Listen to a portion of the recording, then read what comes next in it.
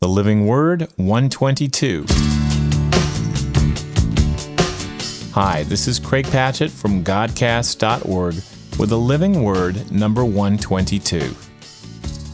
There are times when we know we need to talk with God, but we either don't know what we should say or we just don't have the words to express what it is we are feeling. For precisely those times, God has provided us with a spiritual counselor. And in today's verse, Romans 8:26 from the New King James, we are reminded of His presence.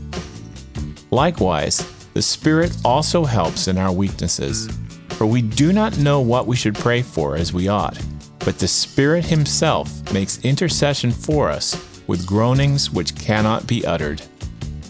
That's Romans 8:26, and it's a good verse to remember when we feel like we need to be eloquent or even coherent when we come before God in prayer. Thanks for listening.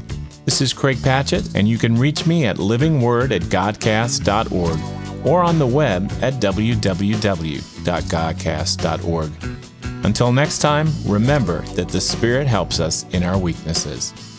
God bless you.